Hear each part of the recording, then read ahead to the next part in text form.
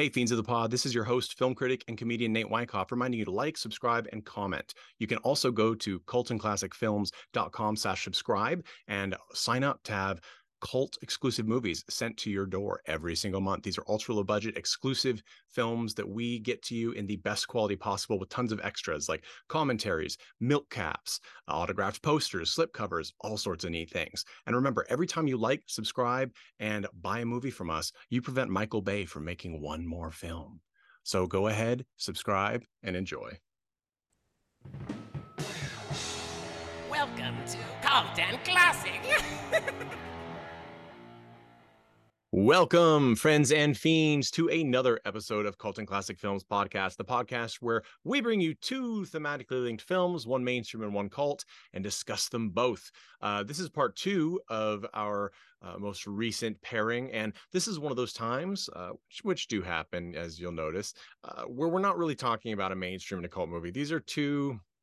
I'm not even sure we can call these cult movies. They're not particularly old. The first one is a cult film at this point. It's 2019's Verotica by original Misfits vocalist Glenn Danzig. It was his initial writer-director feature. It's an anthology. Listen to last episode for details on it. And we also talked about it once before. We revisited it because today we're going to be talking about his newest feature from 2022, which is called 2021 is when it wrapped production. It is called Death Rider in the House of Vampires. Now, this movie has not been released for the public. It has, however, screened. So we have some we've been able to see it, and we're going to talk about it. There are a couple of other reviews floating around from various screenings, but not too many. So if you're listening to this, you probably haven't seen those yet or read those, heard those, etc.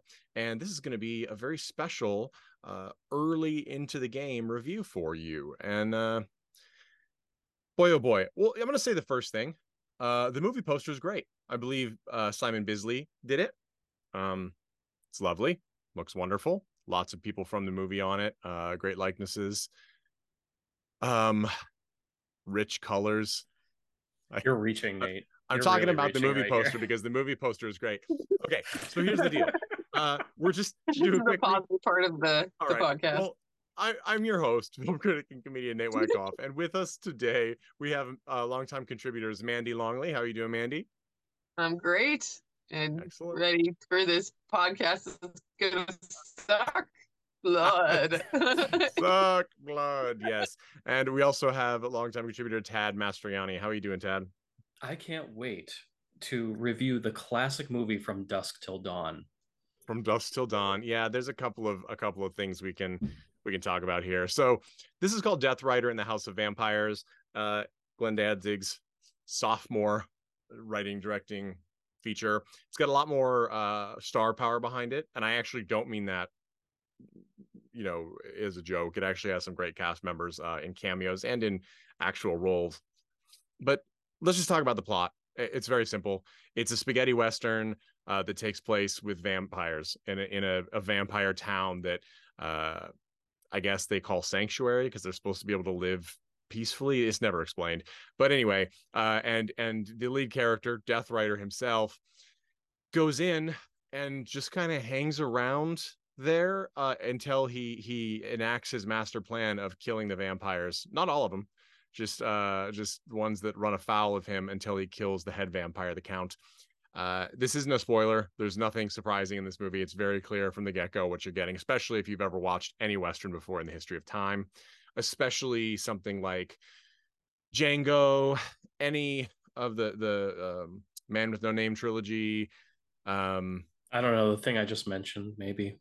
Yeah, From Dusk Till Dawn, of course, which is Robert Rodriguez and was it Rodriguez and Tarantino? Yes, Rodriguez and Tarantino. In fact, Tarantino, I think, isn't that the one he gave up his Directors Guild membership for because they don't allow co-directing, and he gave it up to co-direct with Rodriguez. Anyway. I don't know, but I do distinctly remember he definitely cast Salma Hayek and himself so he could drink tequila off her foot. That is Tarantino for you. Yeah, so I don't... Okay, anyway, yeah, so he gets revenge, and then that's the end of the movie. if you listened to our review of the anthology, Verotica, based off of I say based off, it's literally like transcribed from a selection of questionable comic book stories from Glenn Danzig's self-published Veratique comic series. Last week we talked about it. The biggest complaint among many, it is a universally panned film, which doesn't mean it's not entertaining in its own right on occasion. The stories have no story. There's no endings, there's no plot. It just starts and then ends at a random point without any closure, purpose, etc. This movie, I can tell you, actually does seem to have a beginning and an end. The middle is sort of this murky, opaque, shifting, rectangle of colors and occasional recognizable characters that pass through, with several lines repeated over and over and over again for whatever reason. But at least it has a beginning and an end, right? It's closer. I was reading one review. I can't remember. I don't know if it was Dread Central or somebody reviewed it, and this is what they said. They said, the good news is Death Rider is better than Verotica. The bad news is it's only a little better than Verotica. I will say this before we even get into the details. I do think Death Rider in the House of Vampires on many levels is far superior to Verotica. I also think it's even harder to watch. We'll get into why. But anyway, let's get into this. Mandy, what were you expecting from Death Rider in the House of Vampires, and what did you come away with? I guess I was expecting a character named Death Rider. Check. Got Check. that.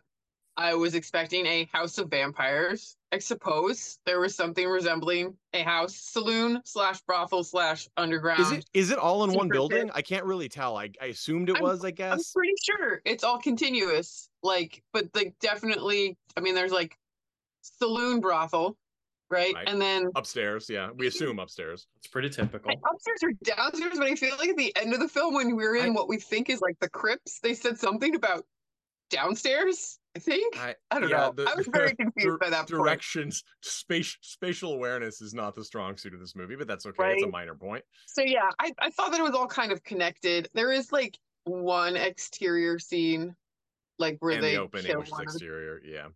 Yeah, and like at the beginning, but everything else is inside. So I just assumed it was all like one building. Yeah, no, you're right. So, I agree, yeah. and I think it's probably I think it might actually be kind of the most. I hadn't thought about it, but you're right. It is like the most effective or descriptive title that we've seen in a long time. It is exactly what it says, right? So it's like, the anyway, lead character, House of Death Vampires. Rider. Yeah, literally spends time in the House of Vampires. Anyway, okay. Yeah. So yeah, I guess I don't know.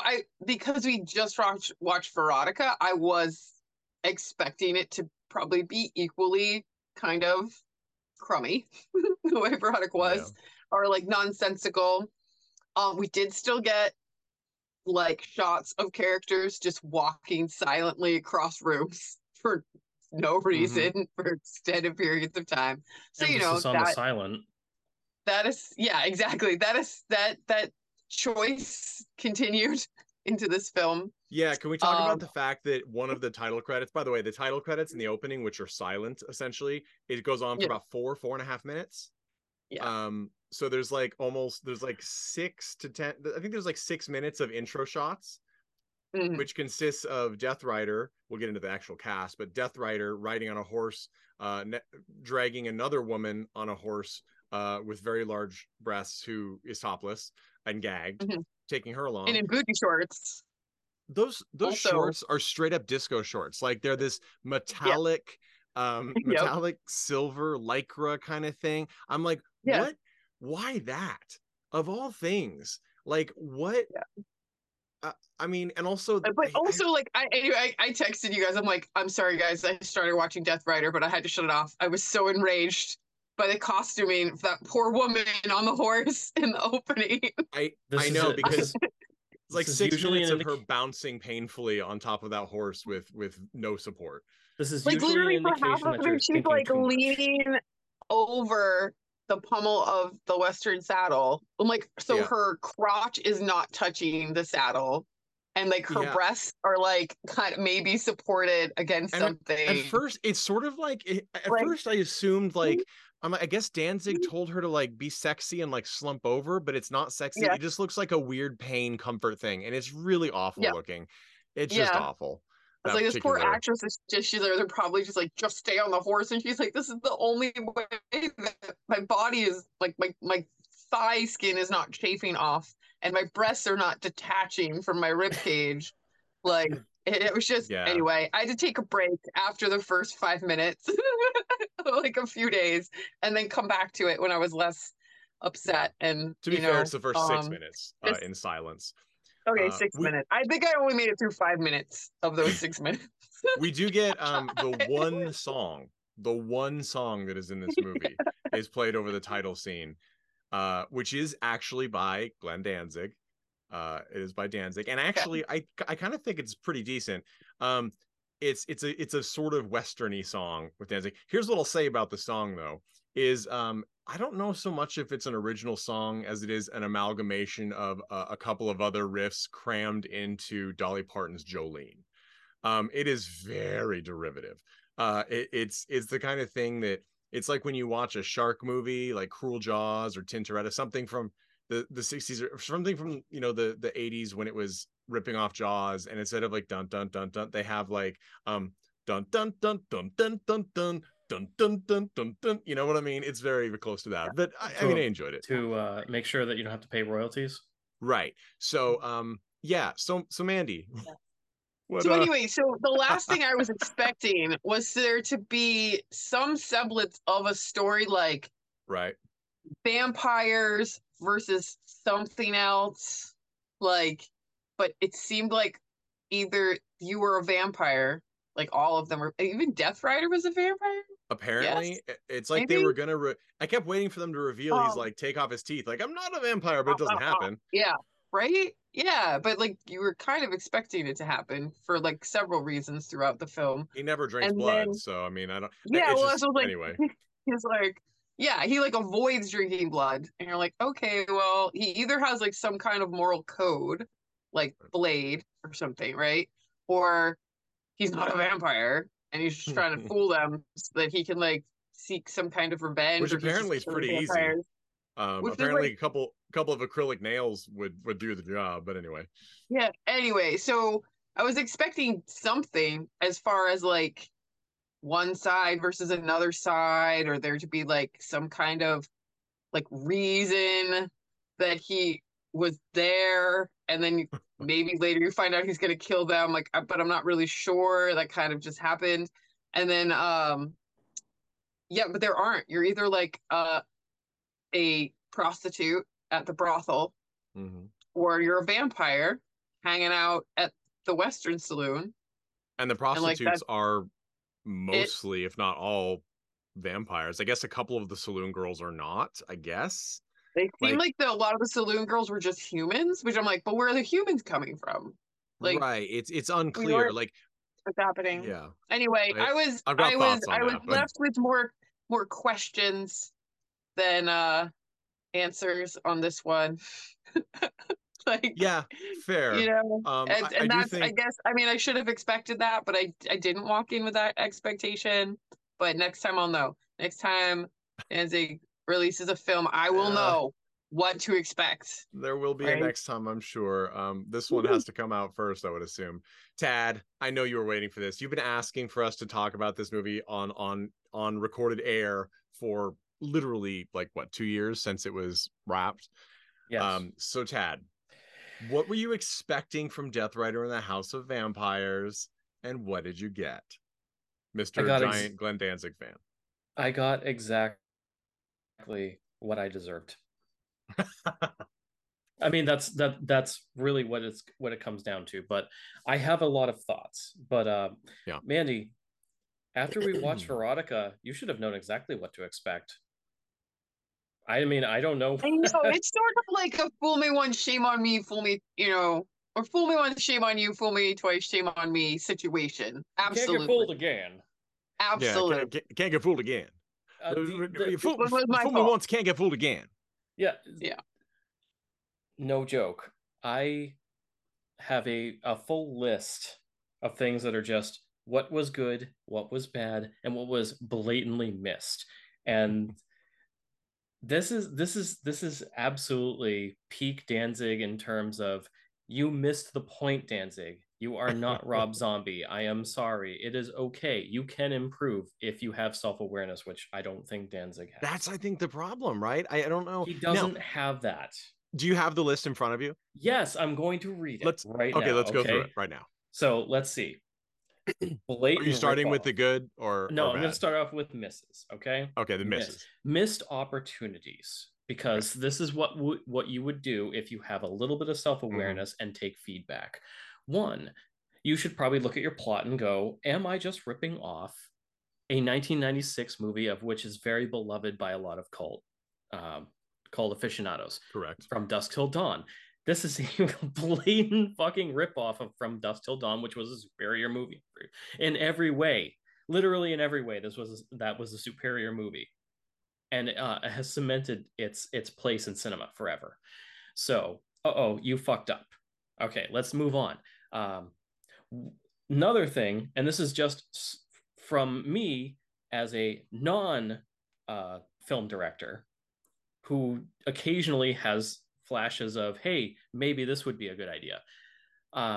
Maybe you want to pursue that whole theme of Death Rider's ambiguity as to what his identity is.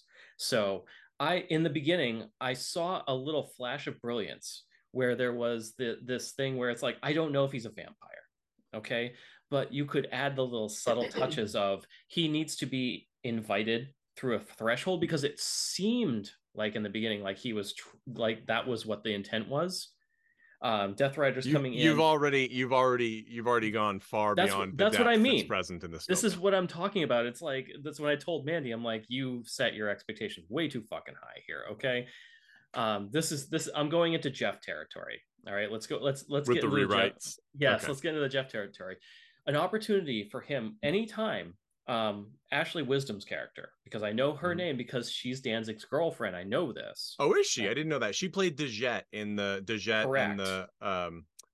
spider, albino spider. Correct. Short. And I also know that she's significantly younger than him. Of course. I mean, she's been pumped to the gods. I think she was my favorite character in this one. No, frankly. That's the thing. That's another one of the goods. The goods is coming. But the idea of him walking through the saloon and having to consistently ask for permission to come through the door would have been a great hint. It's like, he might be a vampire, but we don't know. But that's a great, because that's been a cinema thing forever, is you have to invite the vampire in. Again, too much thought, but let's move on. We had the special effects for vampire ashing 25 fucking years ago with the Blade, the first Blade movie. Okay. All right. We had that on lockdown. And I understand that Danzig doesn't have the millions of dollars that New Line Cinema had back in the day for the original Blade movie, which millions, I don't think it was even millions. That was 1998, if I'm not mistaken. And and most of it went to Wesley Snipes. Of course. Most of their budget. And he deserved it.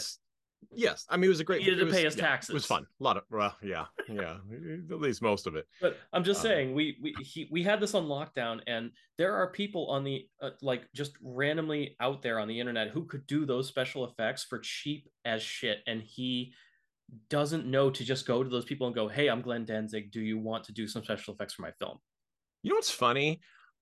I actually was surprised that the digital effects that were used were actually whoever did them actually did a lot with a little, because it was very antiquated. There's that scene near the end where one of the random cloaked vampires, his head like starts to cave in. That was cheesy looking. That was too 1999.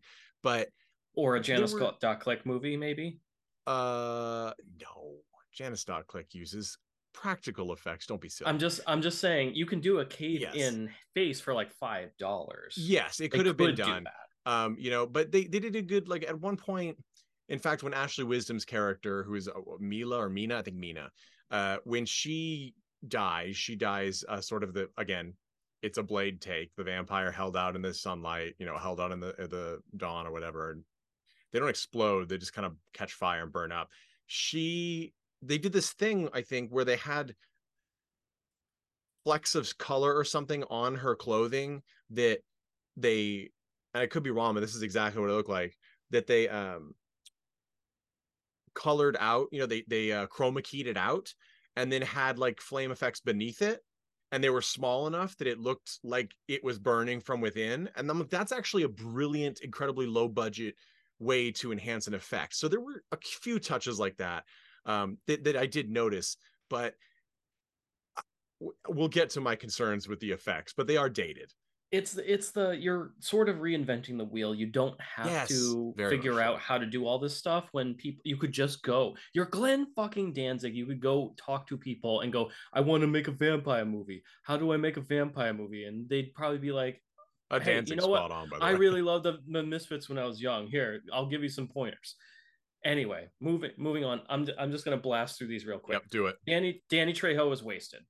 No fucking surprise. He had I don't think he had a day of filming. He must have been paid for just like half a day or something. And not only that, it's like, you're gonna die, Death Rider, or something like that. I don't remember. It's like, made no sense. It went way too long. It's like, I'll go on how I am. I'm always about the wasted screen time. It's right. Like, you're just doing the same thing over and over again. And Danny Trejo he has like all of these guest stars, or Julian Sands, who actually has kind of a sizable role for whoever's in this movie. Like, not a lot of people have a huge role. They bring so much more than is actually there, right? The gravitas far exceeds the tiny amount of content they have to deliver, which means you waste it, because if you're gonna have someone like that of that caliber, do something with it. Sure. Julian Sands largely wasted. So really sad. It is sort of, I'm sad because, one, it's of course tragic that we lost Julian Sands. For those who don't know, Julian Sands died during not this last tropical storm, but during recent heavy rainstorms here in California, I believe in Los Angeles County. He went hiking and he was an experienced hiker and was caught in the storm and unfortunately died.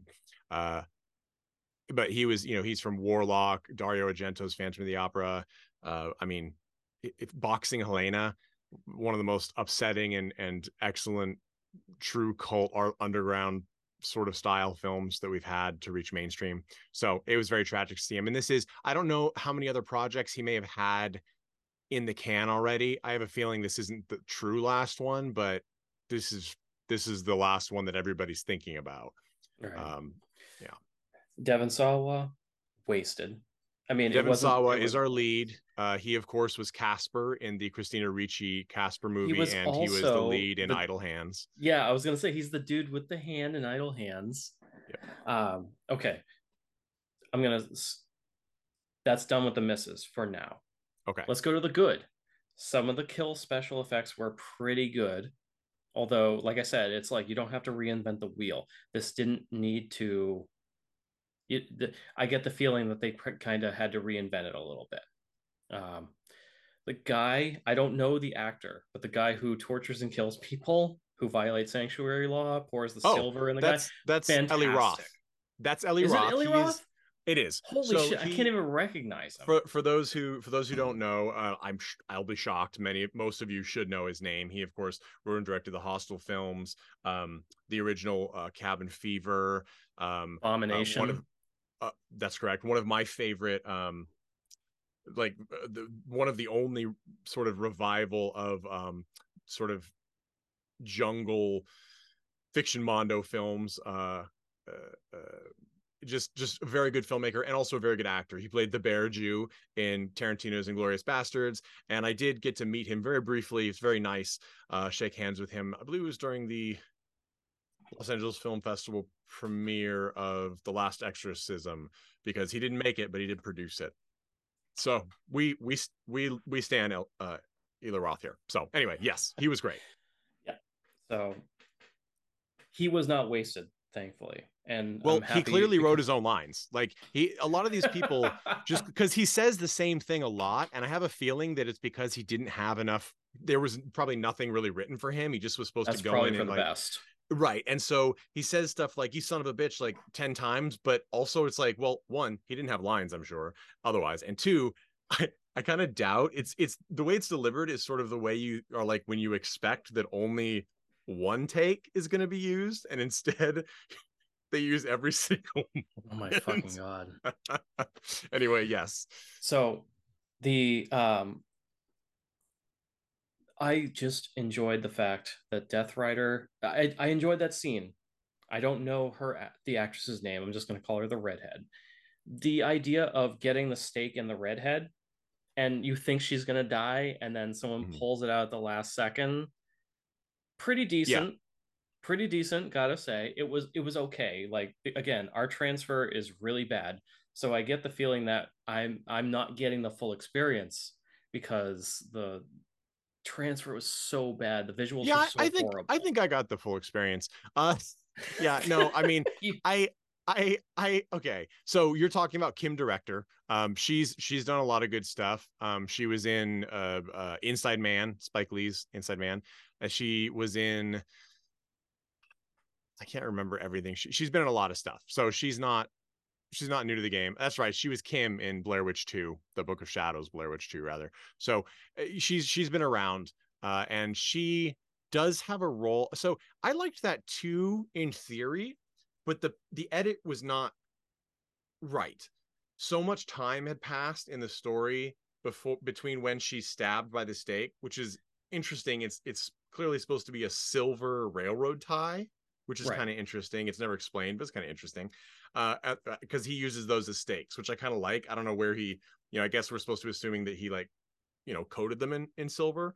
So that's an interesting touch. Railroad spikes, Western. I dig it. I do Uh, like that. yeah, but she gets stabbed, and then like we get like 20, 15 or 20 minutes before we see her still dying on And the she's bed. just sitting And there like 20 minutes, like, yeah, and everybody else dies within like 30 seconds or so. So it could have been cut a little better to be more less jarring. right. But yes. And I feel But like more consistent with the rest of the editing, right? Like the but rest of the she's a death. main More like, character, so she set her can't. up as a stronger vampire.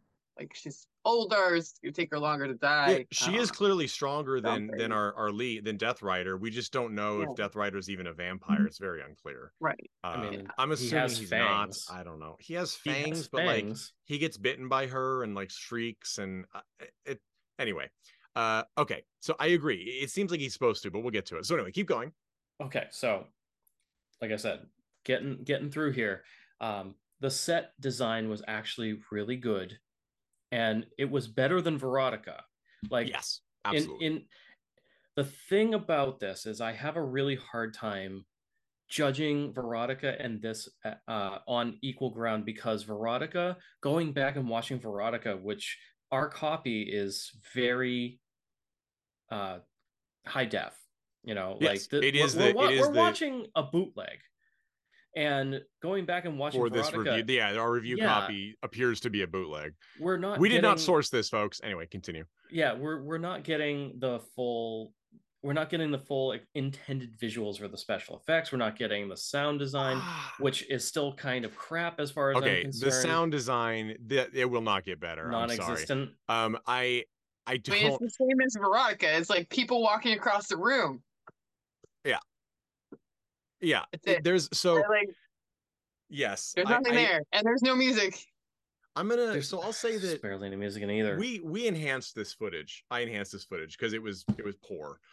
It's still not fantastic, but I honestly don't think that. I'm not sure it's going to be improved by improved visuals. I almost wonder if it's going to be a little more janky looking if we improve the visuals. But I do agree. The sets, which I think are probably actual locations except for the catacombs. I'm not sure though. Or who knows? Maybe not because it's filmed from a very specific angle. So who knows? But they're far superior. We know where we are every shot. Yeah, seriously. So remember last week we were talking about how Veronica was one of the least erotic, like supposed to Yes. sort of like Yes. at least this movie had like it's almost like Glenn took a little bit of that feedback and went, I guess I should make it a little sexier. So at least some of the scenes, or at least some of the acting, was a little better. Like Ashley Wisdom felt more comfortable in this role. Yeah, And even she was though I think she was actually one of the better she of them. absolutely was, like, I liked her more than what would you say, Kim Director? Yes. Like Kim Kim Director Director, was supposed to be the sexy one, but but it she felt ended up kind of flopped. being flat, whereas at least And she's Ashley a Wisdom beautiful was woman, but it's not, trying. yeah, it You didn't. have to have some charisma, and it wasn't working. Well, and it's a natural thing, right? Like if you're in a scene and you both of you are acting to a different tone, sort of, right? It doesn't really work as well. Like Kim Director was being very like kind of grand with her acting, gestured very performative with the era. Like her lines were constantly like these weird like vampire twists on um old schlocky western talk, you know, like the equivalent of like partner, that kind of thing, partner. She's trying to be like the head prostitute, and it's just not Yeah, she's working. supposed to be the dame and she's not the dame. I don't know exactly what her role really is in this place. But whereas Wisdom's bit is just much more, she seems like she's having fun, right? Like, and her character's supposed to be bubbly, and so she gets to play that role, and it just felt like she actually was probably having fun, which is a very different vibe. It's a And so, you know, it's like a completely different character from Dejette, where like she yes, clearly was misery not the whole time. comfortable No, playing the the role. accent. I mean, The the accent was French fucking accent atrocious. was rough. And I I don't don't. know. I really don't know enough about Ashley Wisdom to know um, if she has an accent of some kind in general. I don't know. I've only ever heard her in these. She's, you know, she's an adult actress under the name Rochelle Ritchie, but she's, you know, at this point been in some other film things as well that are not pornography based. I don't really know anything about her, but I thought that her performance in this was a marked step up from Dejette, It because as you was. said, there's actually a little bit more. Dejette has one note. She's just miserable the whole time. This one, she is happy and scared. So at least we got two. And in this movie, in a Danzig movie, having two emotions throughout That's the a big movie step. is a huge thing, right? Most of these characters have they only have one emotion. In fact, all of them. I can't think of a single character that has two emotions other than her. Um, There you yeah, go. I can't think of a Big single step. one. Biggest step up. Good for you, Ashley Wilson. Yeah, You are moving wisdom. straight Yeah, up. yep. So the last point, I promise, No, let's is take your time. besides Eli Roth, not surprising, the best performance in this movie for me was Glenn Danzig's performance. I actually thought he did pretty He was well. really good in it, but which isn't surprising because he's been on stage for a long Right. time. But I mean, like, he like his character wasn't important, but clearly it's supposed to be because it set itself up for a whole sequel at the end Right. where it's like, we're gonna get you, Death Rider. It's like, I you're gonna I get him for actually what? yeah, I thought he was going to be like the guy. It wasn't going to be the Count, the Julian Sands character that Death Rider's after. I thought he was actually after Glenn Danzig's character, who, so here's a kind of a funny thing. I do really appreciate the names that they got for the characters, because you know, Ashley Wisdom is Mina Bell, but Glenn Danzig is Bad Bathory. Victor DiMattia is Kid Vlad. Danny Trejo is Bella Latigo. Kim Director is Carmilla Joe, and Julian Sands is Count Holiday. Like that's actually fun. I really like the sort of gag references to all of these old west figures.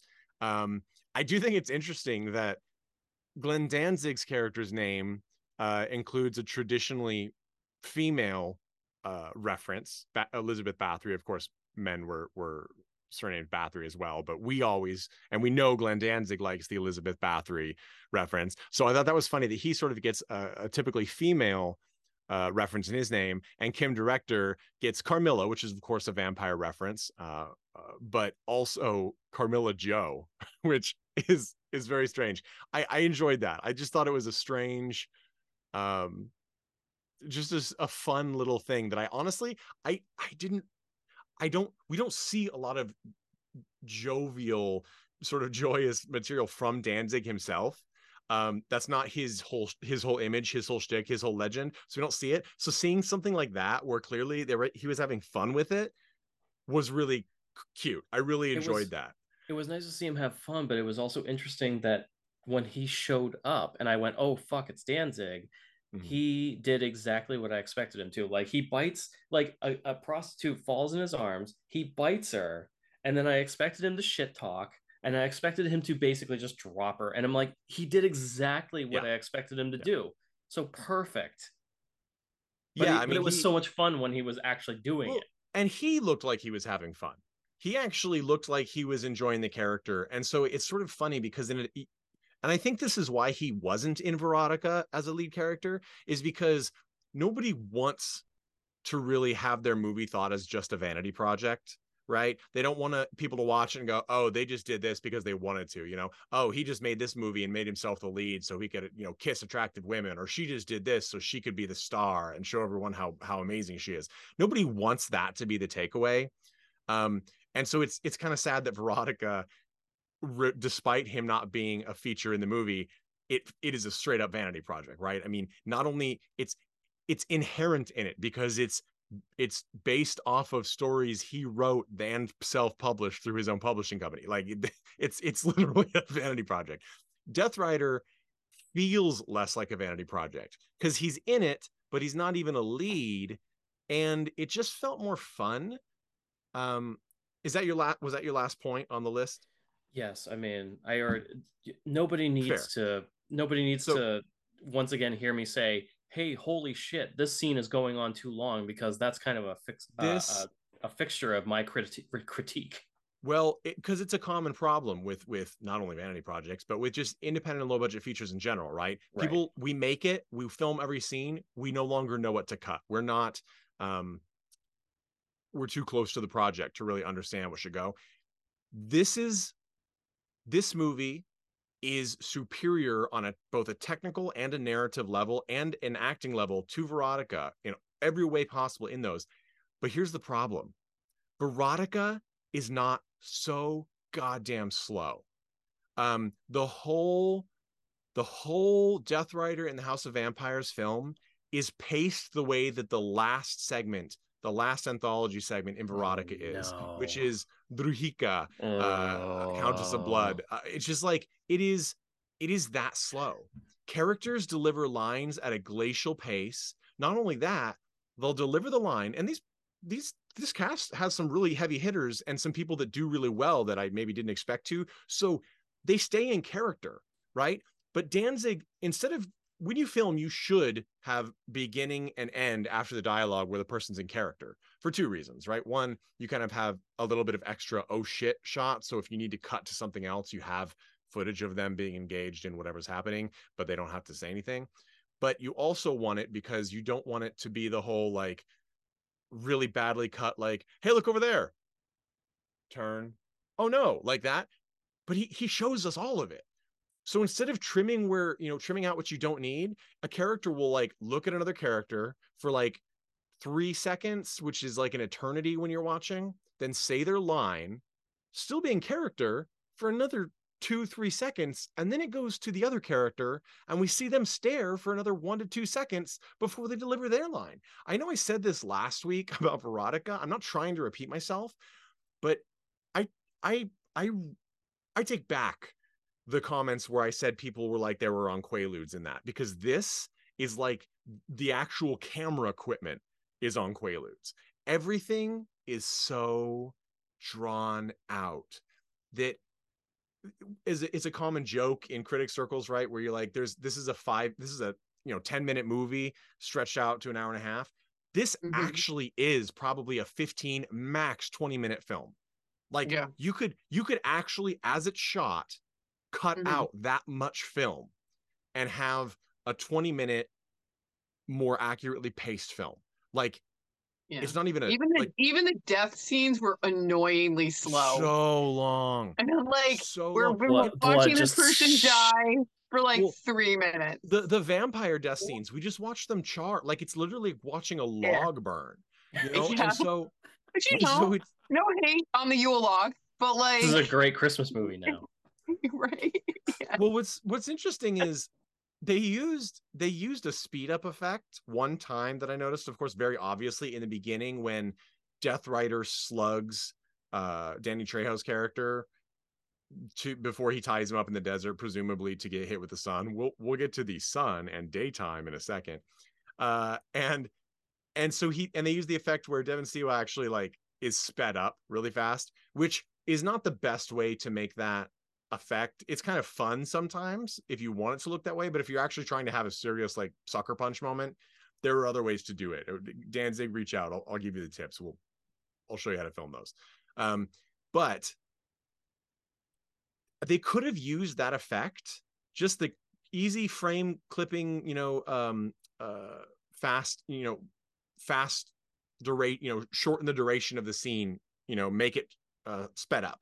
You can do that with those death scenes, and it actually probably would have been more effective because you would have had the unnatural movement of jitteriness, right? Because the death scenes are directed very strangely. The only man, the only masculine character that is killed that's a vampire that makes a noise other than like this weird like little drone when they die, no matter how long it takes, is Eli Roth. He actually screams. Every other male character does this, and some of the women vampires who die do this weird, I don't know, it must have been a choice, right? Danzig must have told them to do it this way because they kind of just fold and then they like hunker and then they don't scream. They also don't burst into flame. Only the first guy who dies explodes into little pieces. Everybody else, they just kind of whimper in a weird, like you're having a really, really low key seizure. I'm not trying to be funny in that particular case. It's like that. Like everyone's just like it's weird. And it's like you want the death to be a big moment, but instead it's like there would be a big moment and then they get slapped. And then you're just like, it kills all momentum. It's a really strange choice. So I don't know what to think about it because it happened for almost all the characters.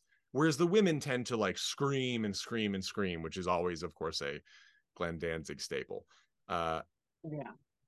I don't get that.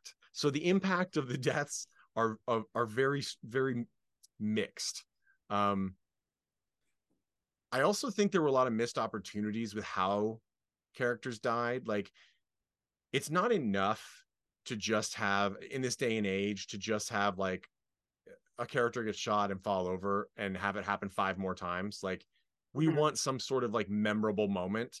And for example, Death Rider uses, when he finally uses his pistols, he uses 2 pistols, right? And it was the perfect opportunity. There's he's like a Confederate soldier vampire guy who's friends with Bad Bathory, Danzig's character, and he is the one that wants to bust Death Rider once they find out that he lied to get sanctuary in this vampire town. And I almost thought they were going to do it. What sanctuary is. It must be, they don't explain it, but it seems like they're getting sanctuary to go in there and be safe. It sort of doesn't make sense. I mean, safe we're not from what? Like safe from each other? Well, safe and that's from the thing. I'm like, outside threat? Safe from I'm like, sun? I was like, are humans in the outside like hunting vampires? It's very unclear. I guess we can assume potentially that they are hunted by humans because we get little snippets of the backstory between Death Rider and Bad Bathory, but it's so you don't know anything and they never tell you anything. There's actually opportunities for exposition that they don't use. We're missing, like Death Rider had a sister, maybe? I was gonna say he had a sister. There you go. We're missing a serious piece of the plot that is sort of supposed to frame it all, and it didn't matter in the end. Is the whole point of this movie is that Death Rider is going after the person who kidnapped his sister, who killed his sister, he thinks. Except she's alive, and then he has. Well, she is. I mean, she's dead. It's a vampire. She's a vampire. And let's talk about the fact that. But is Death Rider a vampire? or not? He, And if his sister was a vampire and he's a vampire, like, Who's does the it chick matter? he's riding in with, and why does he ride with her? And then it After. why seems does he take another one when he goes? It's not like it's the his same snack. one. He's like, I What's need the road point? snacks. It's the Yeah. same one. She's the same one. Yeah, And like and what's weird about it is then then as she's riding, so it seems like she must actually be like his friend, right? Like he used her to get in, but then again, like, would you make your friend ride topless through the desert? It doesn't seem right, right? She seems like twice, and okay, and then when they're riding away, they're on one horse and she's holding on to him from behind, and then she smiles and the camera's like zooming in like, oh, she's a vampire, and you're like, well, no shit. He gave her, that was how he got into sanctuaries. He bought his way in by giving them what he claimed was a virgin woman, which became one of the brothel girls, which, yeah, I assume she's a vampire. Everyone is a vampire except for a handful of people that get eaten. Like, which, by the way, why the hell would you be there? I mean, because these vampires don't seem like, the only one that actually seems like a traditional vampire is Julian Sands' character of Count Holiday. He stays in the catacombs. He has the long, dark hair that's sort of, the gift of the Anne Rician vampire. which to me interestingly enough, Julian Sands was actually Anne Rice's choice to play the vampire Lestat. And the studio said no, because they wanted somebody with more theater pull, so they took Tom Cruise. I'm not saying Tom Cruise did a terrible job, but Julian Sands would have eaten that role alive, and it would have gone from like a mainstream successful vampire movie to being probably a true classic with him at the helm. It would have been brilliant. But anyway, so Julian Sands gets to play his vampire here. He has lines that people don't respond to. Like he basically has a monologue, but the monologue is supposed to be talking to Death Rider, and it's just Death Rider doesn't say anything the whole time, so it's sort of wasted. It actually feels, and I don't know if he ad-libbed as well, it feels like the character is actually irritated and the cast is irritated that there's nothing to be said like to this, because he delivers this speech and sort of it's like no one knows what to do with it in the scene. But his voice is great, his presence is great, he looks great, as far as the Party City wigs that they have. But I mean, he looks good. It was nice to see him. But as you said, Tad, I was hoping for because he does have a few other projects in the can, I checked, that will come out after this. But I was hoping for the Ray Liotta role in Cocaine Bear, which we will talk about on this pod, which is a lot of fun. And instead we got a real wasted opportunity. He's such a good actor. If you're gonna have Julian Sands in your movie, have him be, like he's supposed to be some sort of vampire lord. Have him stalking through, have him checking in, sneaking around, popping up where you don't expect him, right? Delivering some interesting lines. Do something with him and you work with him. Maybe he had some ideas, and it doesn't seem like that happened. It's and I mean the death. So the climactic battle is quite anticlimactic because there is no actual physical contact. I literally thought I missed something. I looked away and I was like, wait, did I miss something? I had to go back. I'm like, nope, I didn't. Like, oh fuck, I cast Torch. Torch wins. Yeah, it was so it was critical hit. Yeah.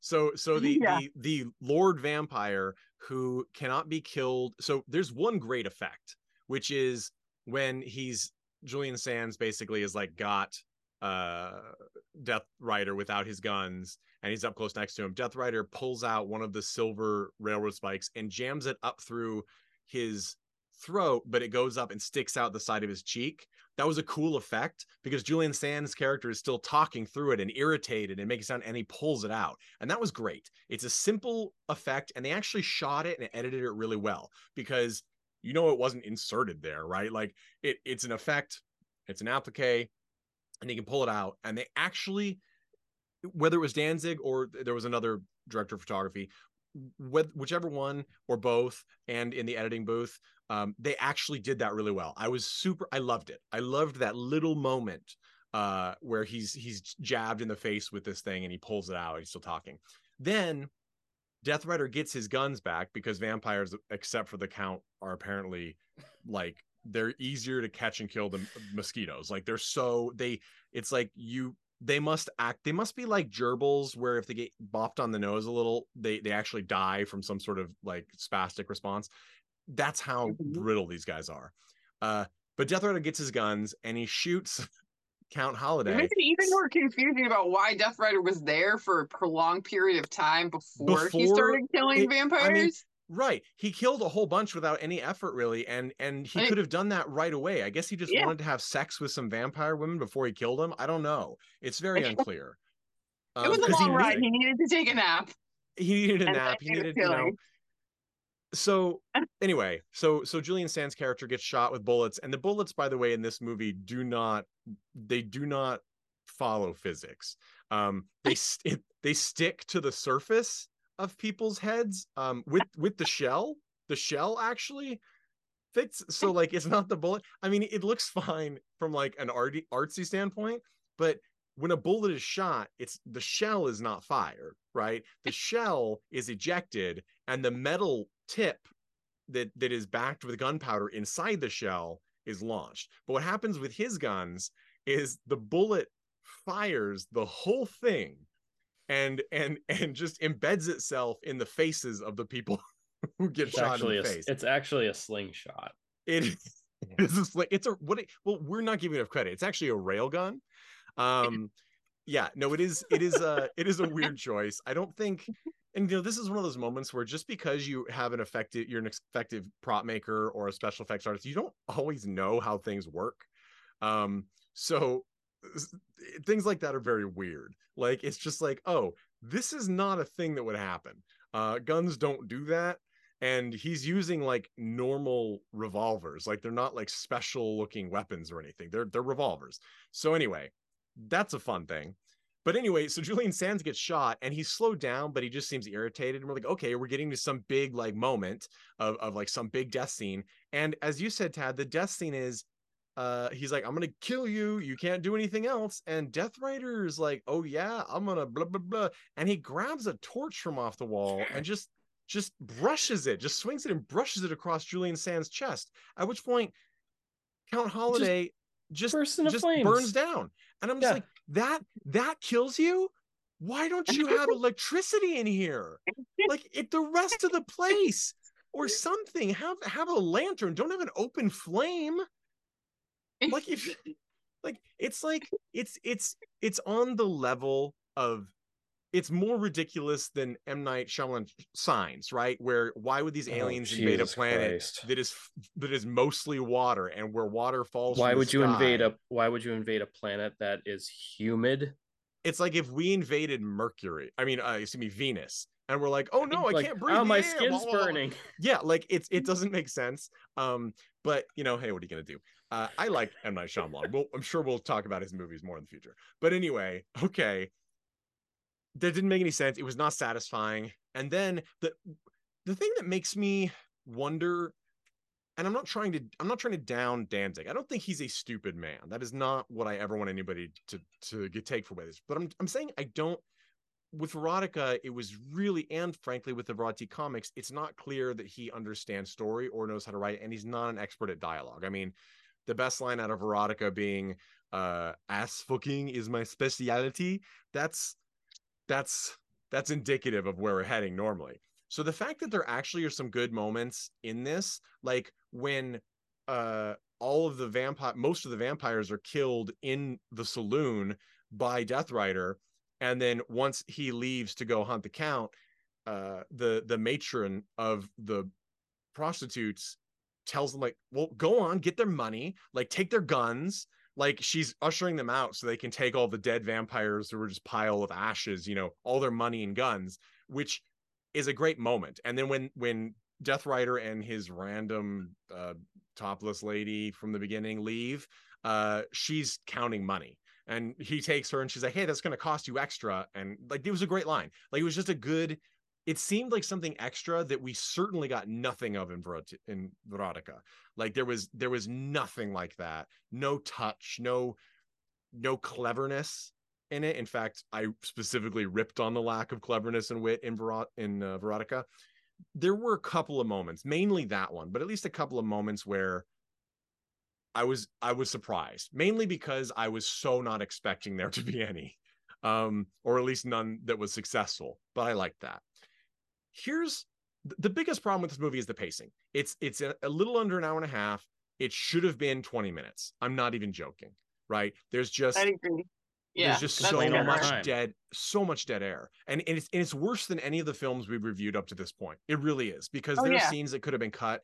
This by far, every single scene has like just, it's the equivalent of dead air. Things are on the screen, people are staring at the screen, but there's nothing. Like there's just no, the plot doesn't move. We're just waiting for the next line. It's insane.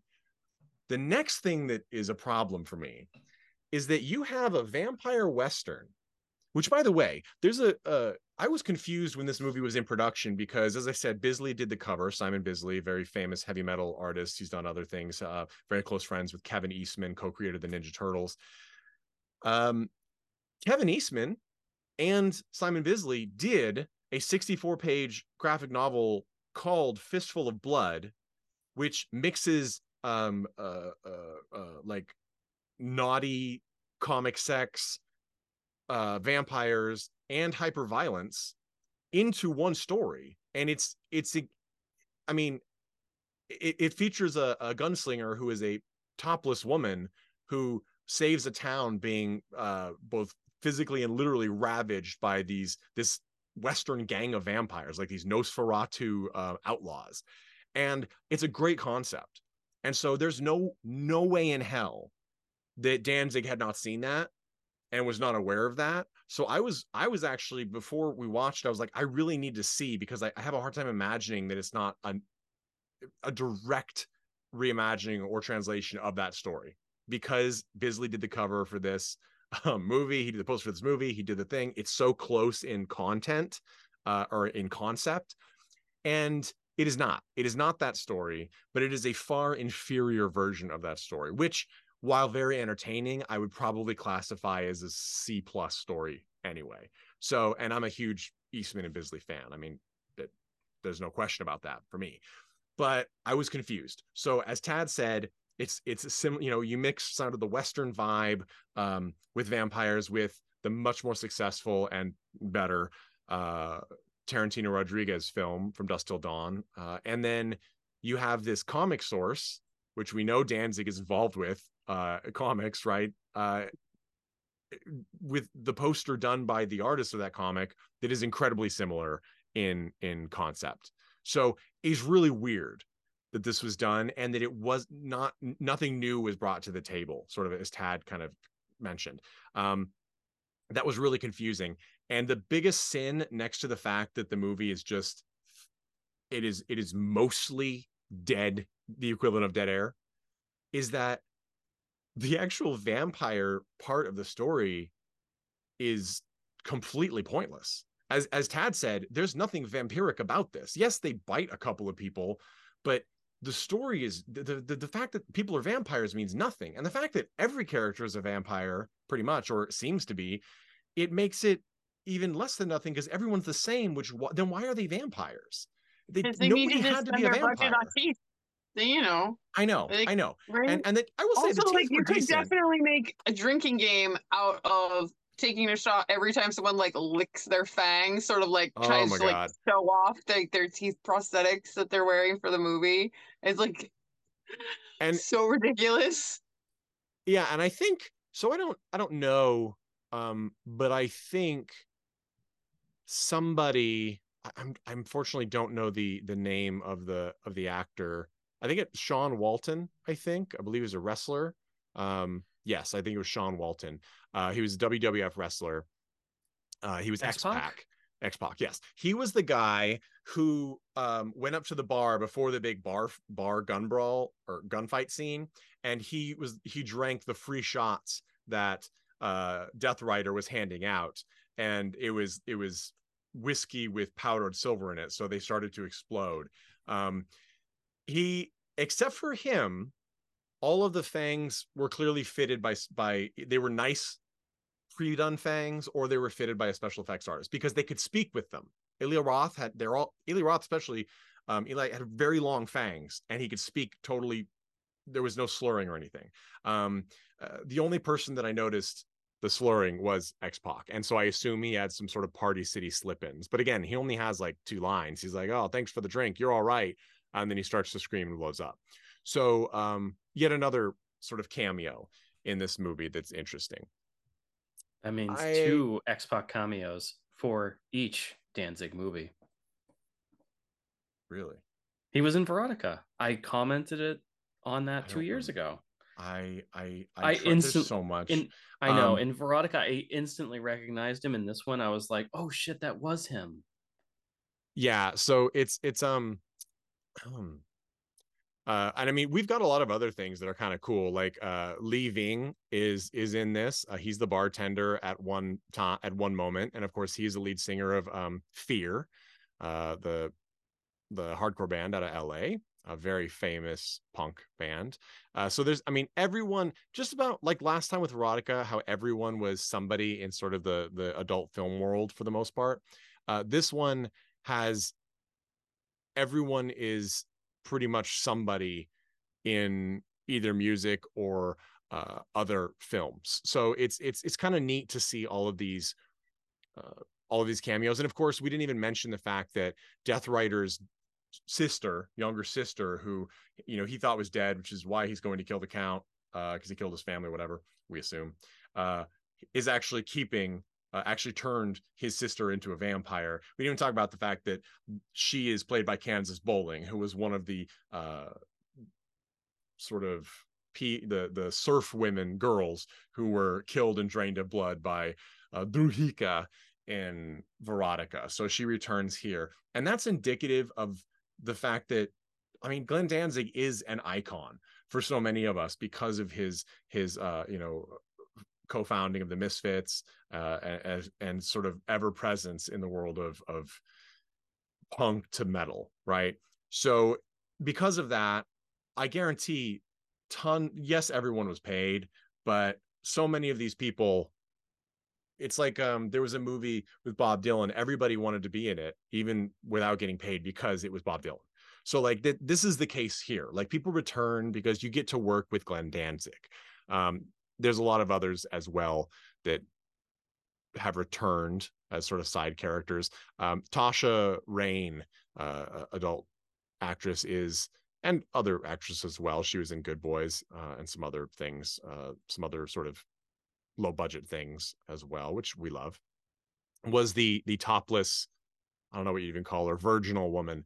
I don't really get in the beginning. So when Death Rider shows up at the bar, I mean at the town, I forget what it's called, but for Sanctuary, he brings the payment, which is this woman, and they're like, "You're sure she's pure or clean or something like that?" Basically, we're to assume virginal. And he says like she's virgin as hell, or she's virgin as hell is, and I'm like, okay, well, I would assume hell is not virgin. So I'm very confused by this statement. Is it supposed to be that he's messing with them? Especially since this woman is not, she's not like a 14-year-old in the Old West. You know what I mean? She clearly would have been married or a woman of the night, a painted dove, so to speak. She would have been somebody. So the fact that you would, it's just a weird, it's a weird thing.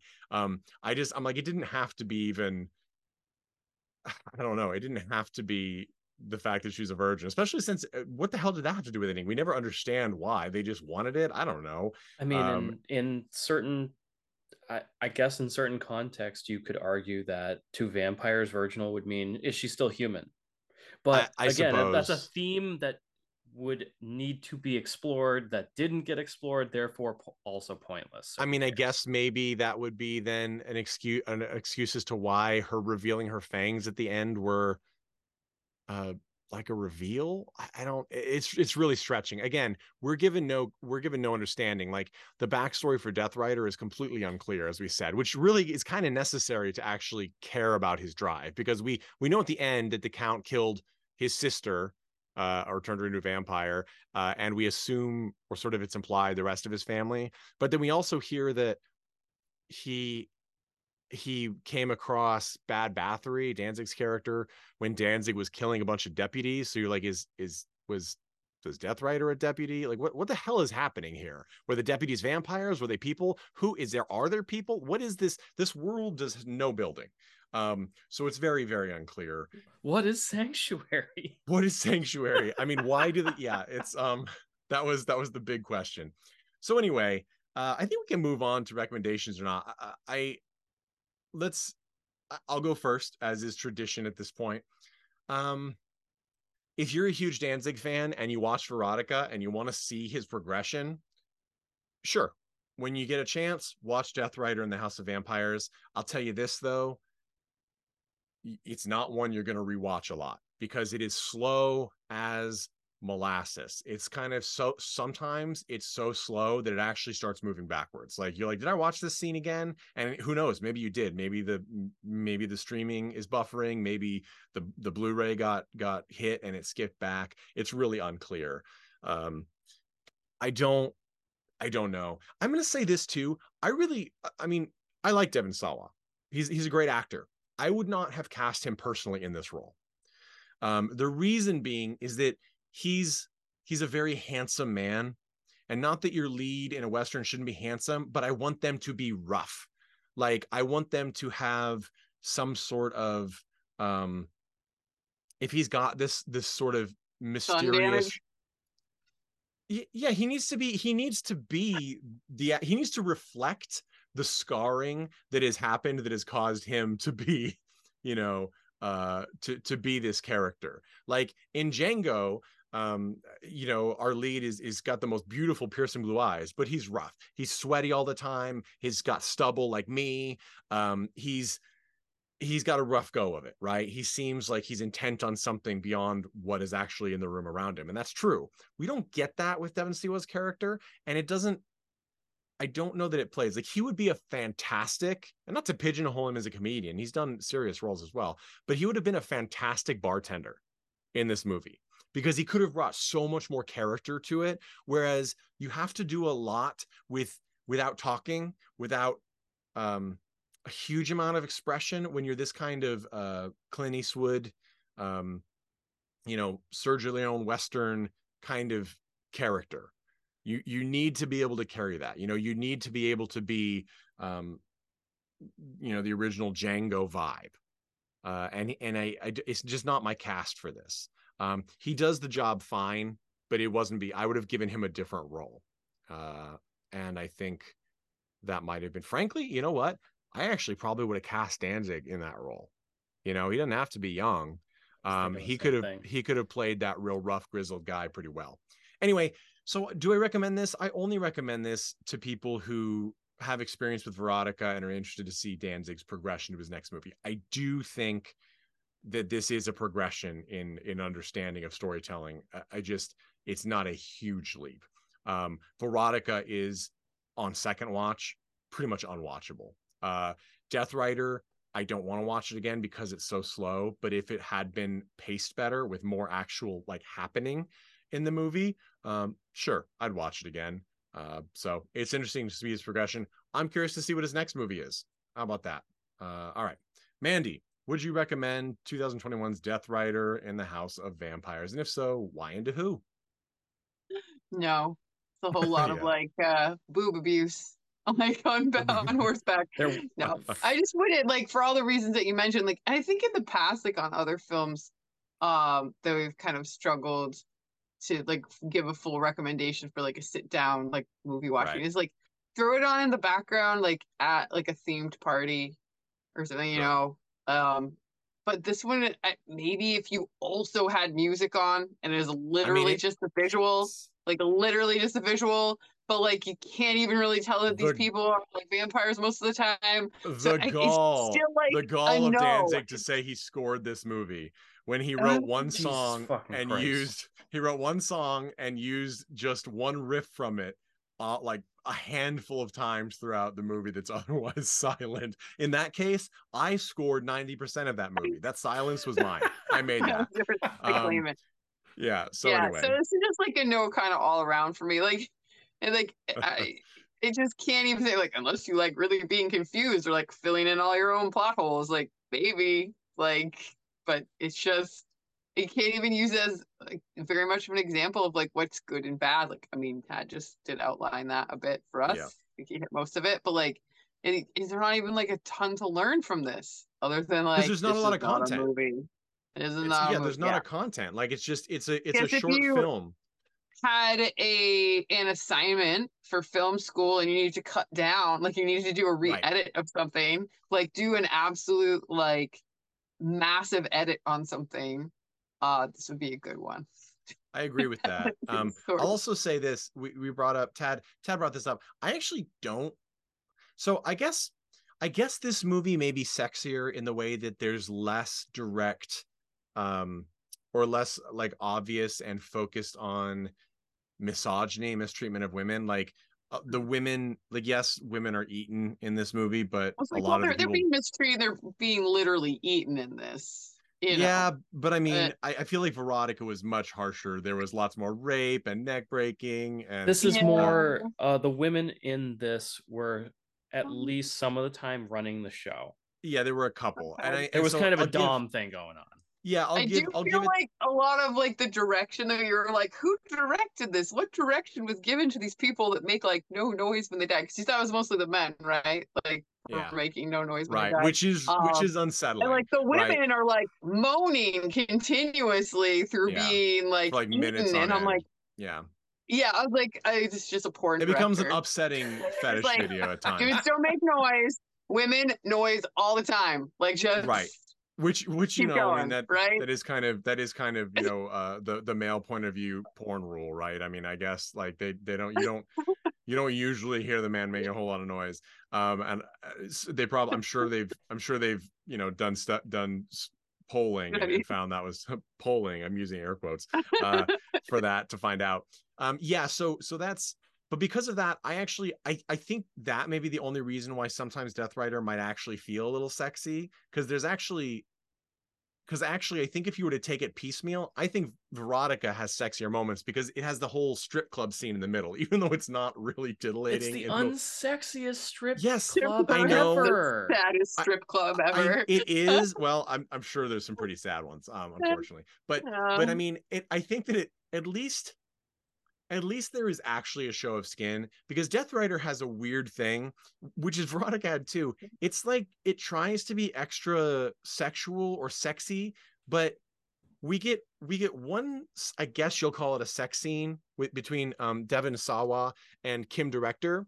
And she's topless and there's blood everywhere, and she does a great show of rubbing her chest. Kudos, good, that's great, whatever. I'm that's lots of people's thing, great, but it doesn't really feel like a sex scene because it's sort of a I don't I don't know. Because It's it's got like directed a by Glenn Danzig instead of a porn director. I That is that what you're trying to say? no, I think like I they have don't the it's not porn direct. They just have the porn director doing all the death scenes, but yeah, like it's the more like an actual sex AI, scenes is right? like It's more like AI said it, and like like rubbed boobs covered in blood, um, and then we have another sex scene, in theory, between him and Ashley Wisdom right after. There's no breakup or pacing there, I don't think. But in that one, we get full cut to black, like very Hallmark Channel, right? And mhm. then comes to them in bed, him pulling up his pants. She is still fully clothed. Not only fully clothed, she is still wearing that like 16-inch cinched corset. Which you can't, I mean, I look, I'm not speaking from experience, but it's got to be super uncomfortable to even lay down in a bed in one of those. And to Oh try and no, it get up, is. you're going to need a hand. So Yeah, Tad, oh, it is. I just know, make it Yeah, I so really know, bendy. because I've Yeah. had girlfriends who have worn those things, and so yes, they can't right. move So, very well. and I mean, hey, I understand the desire, like, well, my girlfriend doesn't have to be nude in this movie, like she had eyeball boobs in the last one, so it's fine. I get that. That's totally fine. Like, I don't have a problem with that, but it was very odd. Like, at least have like she can be fully clothed, but have the blanket pulled up. Like the being in the full like get up still is just like, it reminds me of the Mystery Science Theater. Like, you can do that through pants. Like, you know what I mean? It's just a funny thing. And then the scene right after that is when they take her to be hung outside and killed, and she's in a different outfit, which is crazy because it means they made her change to like a full flowing like nightgown, like a Victorian era nightgown. That was a weird moment. And then and I also, before we move on to Tad's recommendation or not, I said I would talk about this. It's like you just keep sucking us back in. I know I can't. There's so much to talk about. And my notes are just like thing after thing. It's the So in Veronica, there's one moment in particular where logic is already not working in that movie, but there's one thing that just completely causes, like, if an android watched it, or a cyborg even, their brain would just short circuit and their face would explode off. Is when at the end of the first section, Dejette and the albino spider, when the albino spider creature has been killing women by breaking their necks, and the police burst in, Dejette's already dead on the floor, and the Spider-Man character, man spider, whatever you want to call him, is in front of the police, standing completely away from Dejette. And because it's in the script, one of the policemen shouts, "Get your hands off her neck." Well, I wanted, at that point, I wanted the spider guy to just like hold up all six of his hands, like, here I am, like, and then we could have made it like anyway. So there's one moment or one section of things in this movie that becomes that absurd, which is the fact that it is full on 4 o'clock broad daylight, and they're like, "The sun's coming up, Holmes." Like, it's not even so it's not confusing. it's not so even blue confusing. for night, like day for night blue screen. Yeah. It's just straight up like, dude, you will get a sunburn in the middle of the night here. Like, that is just it is wild. And later, like, the dawning of the sun, at least when Ashley Wisdom's character is killed, at least it's like the sunrise, even though it's pretty darn bright out to begin with. But like when Death Rider arrives after having tied Danny Trejo up in the desert, when he arrives to this place to seek sanctuary, is like, it's getting pretty bright out here. I'm like, no, it's getting dark. It is the middle of the afternoon. You won't get any brighter. Like, this is the brightest part of the day. And so I was very confused why that was not even an effort was made to change that. Really weird. I feel like we had a conversation similar to this years ago with one of those movies. It's a vampire movie, or was it? I don't remember, but it involved really bad day to night transitions and a black guy. You remember that movie? What was it? Well, listeners, we've talked about over 200 movies like on this podcast. It was really good. I enjoyed that movie, but it had the same problem where they went, we can't film at night, as it turns out, because we don't have the equipment to do so. Yes, I do remember something like that. Listeners, if you know what that is, if you remember, or if you want to do the effort and go through the archives, shoot us a message either on Instagram at Colton Classic Films, our Facebook.com/Colton Classic Films, or email info@ColtonClassicFilms.com. I also want to remind you that every month you can get a brand new exclusive cult movie. These are like ultra low budget, pretty much impossible to find, out of print, never released cult films. I mean, these are real obscure guys for the most part, and gals, and non-binary folks, and anyone in between or beyond. These are hard to find.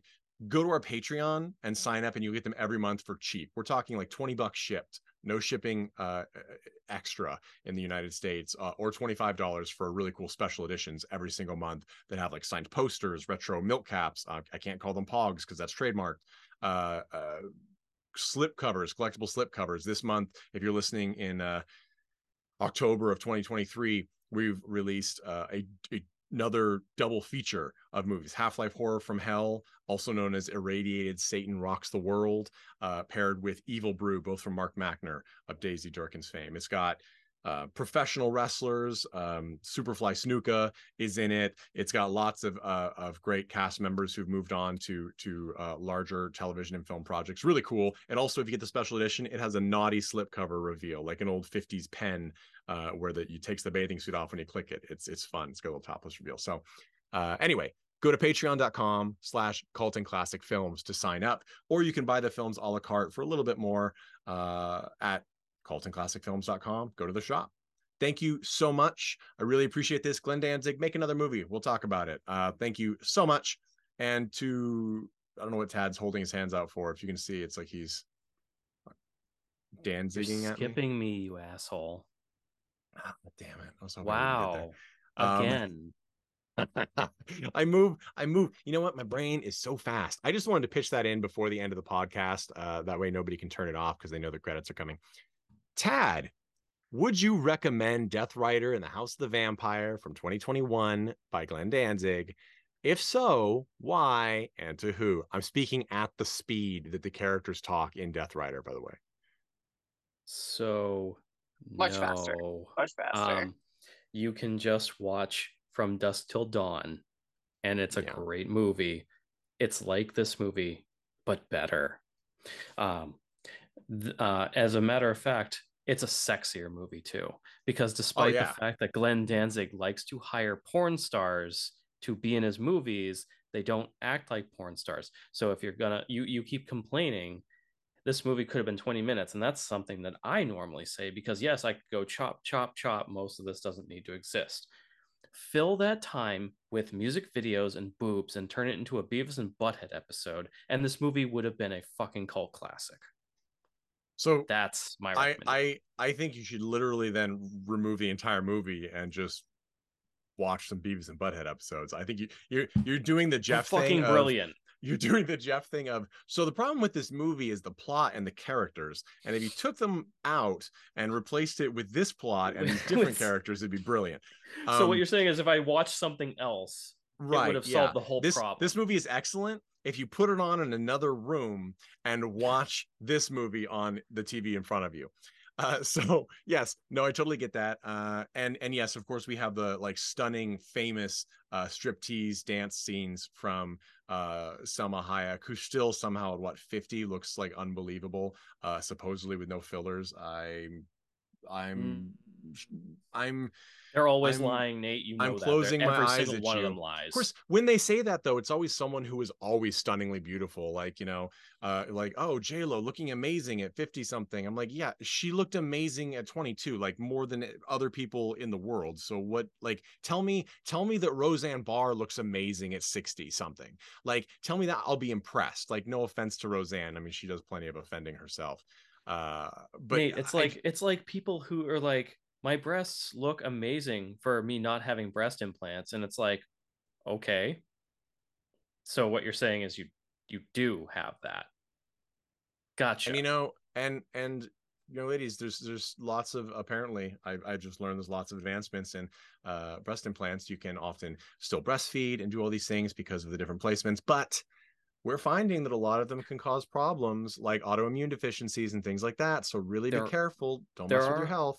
There are absolutely problems, and we're not condoning nor condemning breast implants. We're just saying, or pornography. Be careful. All for the star. I'm glad these adult stars. I'm actually really happy to see like adult stars being cast heavily in non, you know, pornographic films whenever they want. Like, that's great. If that's what you want to do, cool.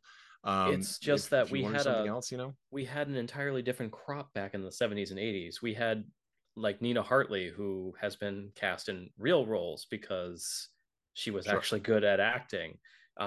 We don't have, it's harder to bridge that gap now because everyone has become very specialized. Like, wasn't the porn industry like something you fell into when you just couldn't, when either you couldn't get a role or you just couldn't hack it, and nowadays it's just, that's what I do now. I don't know. I mean, you could look at many people in this movie. I mean, Tasha Rain, who plays the topless sort of victim / willing tradee to get in. I mean, she's done several, you know, non-adult features, like Attack of the Unknown from I think 2021 or 2020, and then she did a short, and then she did this movie, and then she did Cum Shot Eruptions Volume 3. So like I think it might actually be getting to the point where you can go back and forth if you really want to, and I hope that's the case. It's too bad that Danzig didn't give her more opportunity in this film, aside from bouncing around on a horse and then going to nothing for 45 minutes plus. Are you kidding? She probably cracked a rib. That was just a terrible experience, I'm sure. Also the Anywho's, it's the She'll be underwear. going back to have some more work done, probably to those reset them. to fix what she accidentally she got That's true. damaged There by might that be some scene. drift. Brutal. Yeah, and I guess I think I didn't check the credits for a costumer. I'm sure there are costumer credits, but whoever was responsible for not getting her something else, Tasha Rain, to wear than those super like disco shorts, it was so weirdly out of sync with the rest of the movie. Like clearly it was from another gig or what she wore to set, and they just like let her do that, Oh, and you're just like, get or on a just made horse. her do that, not let her, just made her do that, and you're like, that is not like that is Mm-mm. No, not no. Yeah. yeah. Anyway, No. okay, thank you all so much for joining us for this episode of Cult and Classic Films. We'll be back next week with another double shot of films, one mainstream, one cult, that are thematically linked. I'm excited to tell you about them, but I'm going to wait till next week because you never know what's going to happen in the meantime. Something else could pop up that's just too important, and we have to talk to you about it then. Thank you so much again. Join the Patreon, get great movies from cult people. And by the way, all of our movie sales, money goes directly to the filmmakers. We do not cut our filmmakers out of their earnings. They get money from us, okay, when the movies sell. So buy those movies, get money to the filmmakers so they can make more films and we can talk about them. Have a great one. Enjoy, stay safe, stay weird. And to play us out as always is the Chud with All About Evil.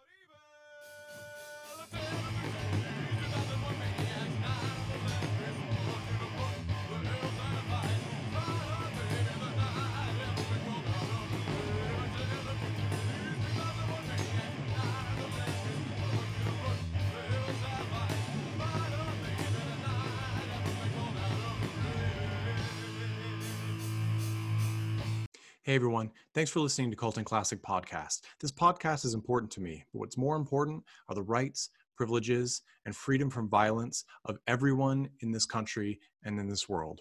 And that means supporting Black Lives Matter. If you'd like to make a donation, please go ahead and visit cultandclassicpodcast.com, where we have a list of places you can donate and help out. And please stay safe.